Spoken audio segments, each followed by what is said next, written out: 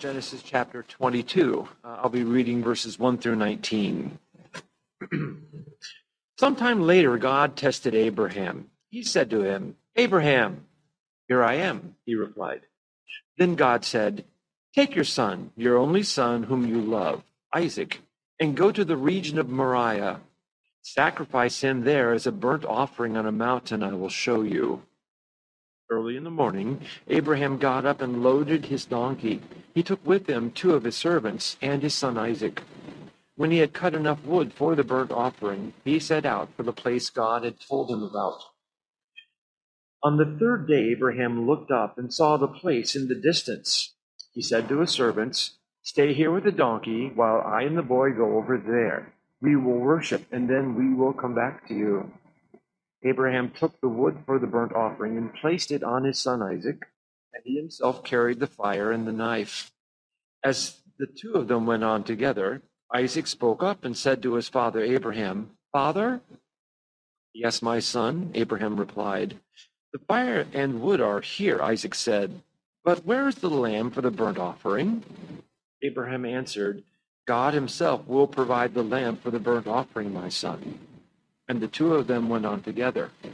When they reached the place God had told him about, Abraham built an altar there and arranged the wood on it. He bound his son Isaac and laid him on the altar on top of the wood. Then he reached out his hand and took the knife to slay his son.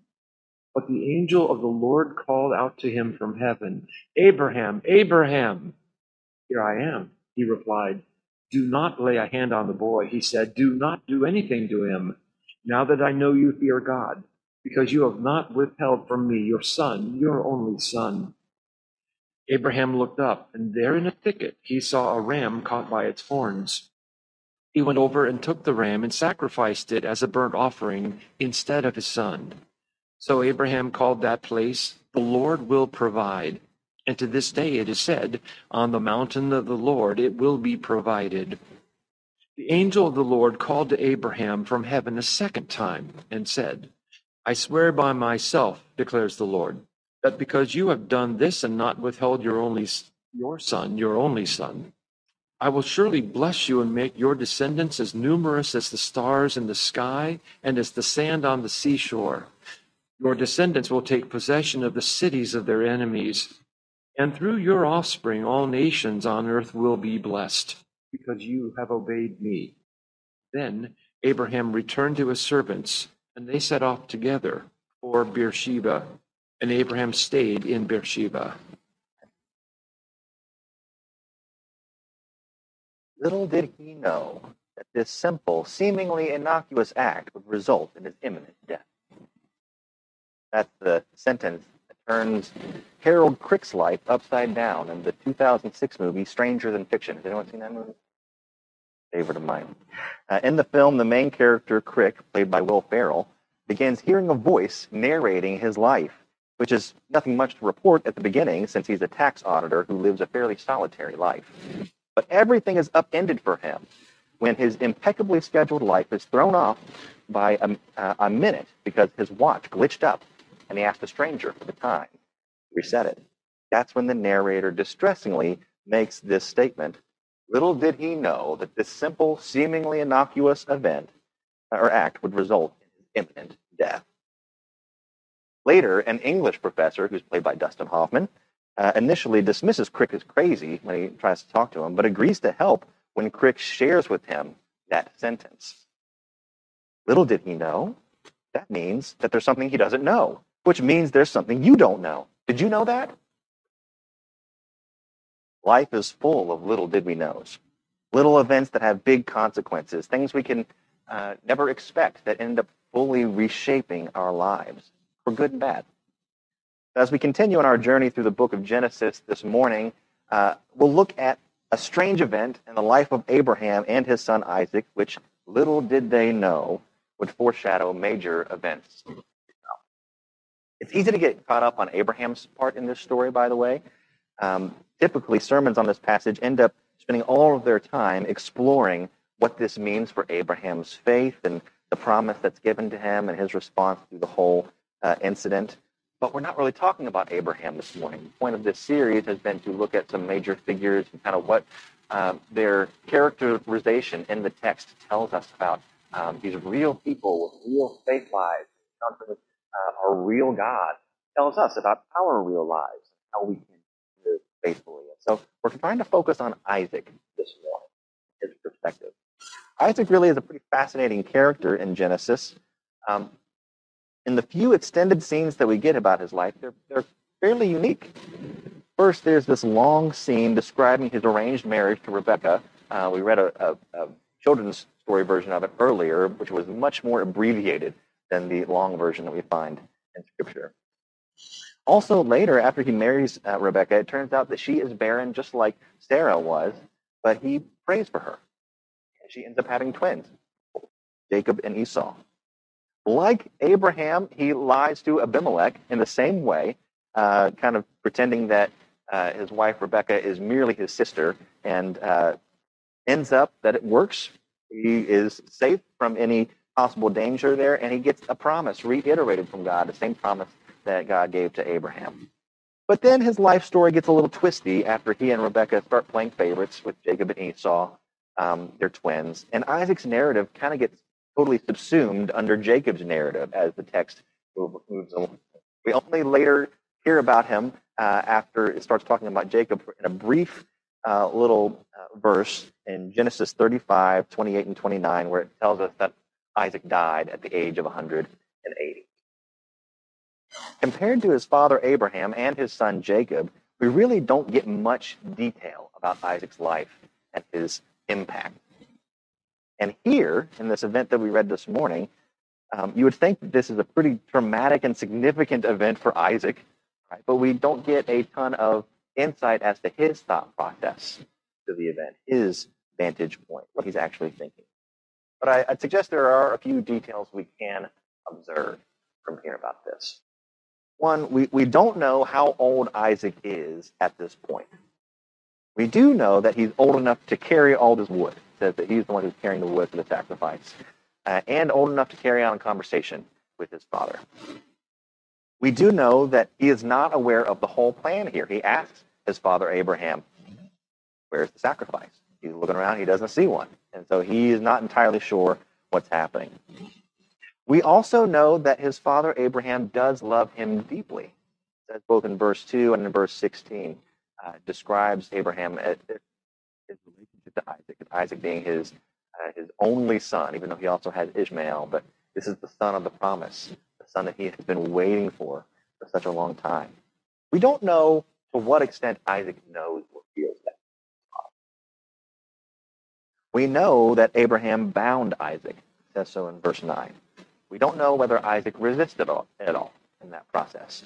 You would think, from what we said earlier, him being able to carry the wood and all of that, that he might at least be old enough and mature enough to either try and overpower his elderly father at this point, or to run away and to be faster than him. But we don't really know the dynamics of what all was happening there. So how does he end up tied for an offering? There might be some likelihood that he didn't resist. Maybe he's seen how badly it's worked out when his dad tried to do things in a different way in the past than what he had heard. Maybe he's been inspired by his father's faith. Maybe he surrenders as well. We also might ask what Abraham was thinking in this. For all of what we can say about Isaac, we do have to talk about Abraham a little bit. I personally don't think that Abraham was lying to his servants when he tells them in verse 5 that he and the boy will return. He seems to think that. Nor is he lying or being disingenuous when he tells Isaac that God will provide a land. I think Abraham fully expects that God is going to do something.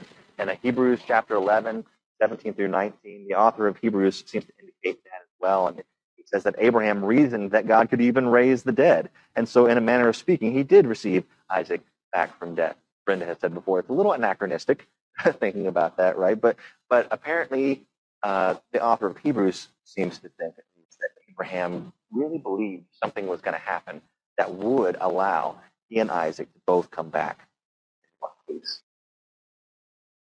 I've heard it said that the opposite of faith isn't doubt, that it's fear.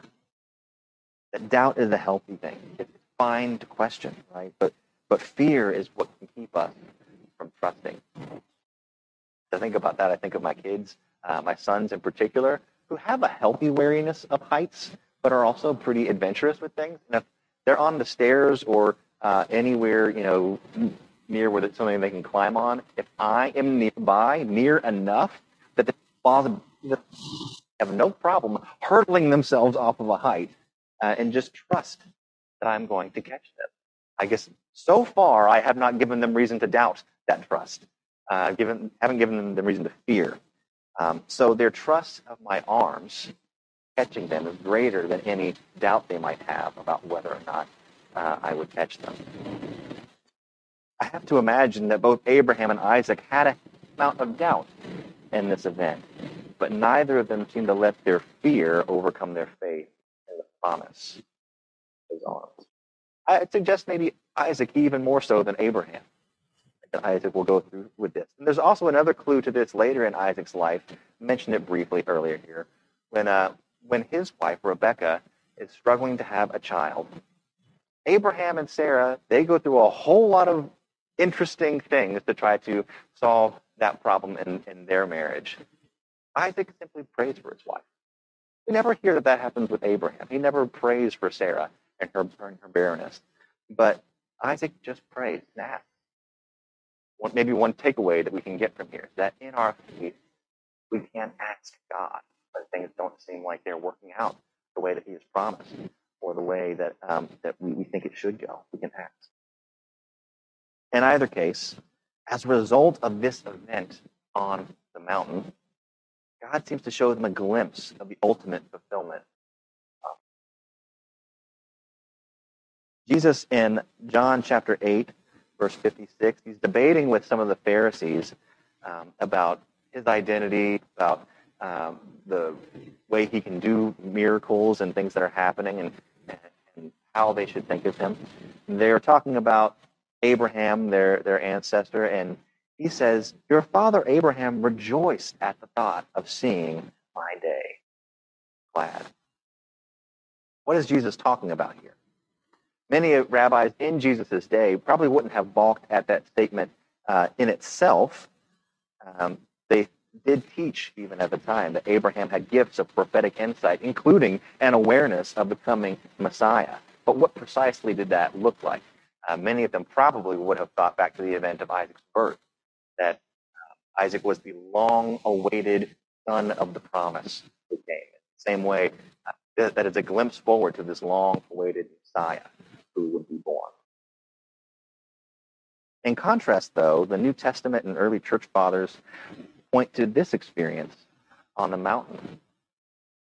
By now, I'm sure you've noticed some of the parallels here. Isaac is identified as Abraham's only son, whom he loves, who will be offered up as a sacrifice on the mountainside. In the Gospels, Jesus is identified as God's only son, whom he loves, who was offered up as a sacrifice so that none should perish, but instead receive eternal life. In Isaac's case, they don't have to go through with it. God stops the action and provides an alternate. God shows Abraham that he is not that kind of God. He doesn't need or require or want human sacrifice. He just wants our hearts. In Jesus' case, Jesus is both the beloved son and the alternate. Both Isaac and the ram in the thicket are types that we see that are foreshadowing Jesus. Where we deserve death, Jesus dies for us. Just like Isaac carried the firewood, Jesus carries the cross that he will be executed on. It is not the Father who demands the sacrifice in Jesus' case, but an anxious humanity that demands his death. And the Son willingly submits. But this time the blow isn't stopped. The nails are hammered. The body is lifted up. Humanity proved that we didn't want God's heart. We wanted blood. So God gave us both. He gave his blood and his heart. He gave us our sin and our ignorance. His great love and power overcame the grave and all sin all hatred, all our bitterness, and the violence that came with it. We have been given new life. I suggest that that is what is foreshadowed in Isaac. Abraham probably thought that he was just being pressed to prove his faithfulness. Little did he know that God would use it to teach him, bless him, transform him. God showed Abraham a preview of how his family line would bless all nations. He saw his son willing to give up his life. He experienced the pain that God would feel seeing it happen, would have to feel seeing it happen. He felt our relief and our great gratitude for God's mercy providing a way out. Isaac showed Abraham Jesus. The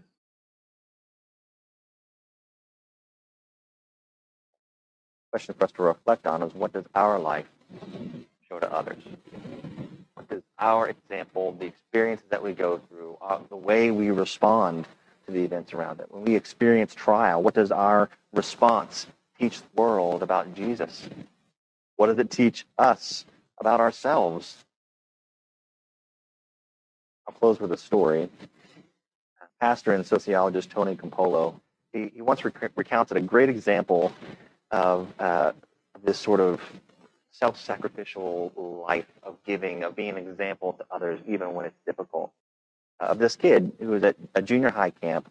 And let me just say this. I share Tony Campolo's feelings about junior high boys in particular, that as individuals, they can be great. When they're in groups, they can be really mean. It's really difficult to spend time with them.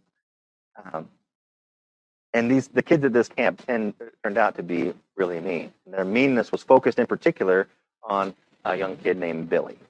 Billy had been born with a whole list of birth defects. He had cerebral palsy. His brain was unable to exercise proper control over the movements of his body and his speech. The other kids mocked him mercilessly about this. They called him spastic. Billy would walk across the grounds of his camp in a disjointed manner, and the others would line up behind him, imitating him and mimicking his every movement. It only got worse as the week went on. The level of meanness reached its lowest point on Wednesday morning when Billy's cabin had been assigned to morning devotions. A camp of about 150 kids. All of the boys in his cabin had voted for Billy to be the speaker. They knew he would struggle with it. They just wanted to get him up there so they could mock him and laugh at him. They thought it would be funny to watch him to try to deliver this devotional talk. And as an adult leader, Tony Campolo was just seething in anger. He didn't want to break Billy's heart by telling him he couldn't do it or he was nominated, but he also just had a sense for where this was going. He didn't want to see him go through this bullying. As little Billy got up and out of his seat, he limped his way to the platform, and you could hear the mocking laughter already beginning, the sneering going through the group. But Billy didn't stop. He took his place at the podium and he started to speak. And for almost 10 tortured minutes, he only got out about 10 words, 3 sentences. And this is what he said. Jesus loves me. Jesus loves me. I love Jesus. And when he finished, there was dead silence. These kids who had first been laughing and mocking him turned from laughter to silence to convicted. They were just crying. They're all over the place. A revival broke out at the camp. And many kids turned their lives over to Jesus after this. I don't know what it is that any of us are going through this morning, but I do know this, that Jesus loves us, loves you. He gave his life for you so that we can also give up our lives. Love others in the world. No matter what test or trial is in our way, you don't have to fear because he is with you. He has overcome the grave, and there's nothing that we need to be afraid of. Days away. Do we trust him? Pray.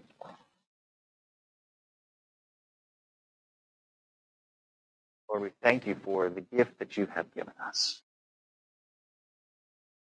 We thank you for your word.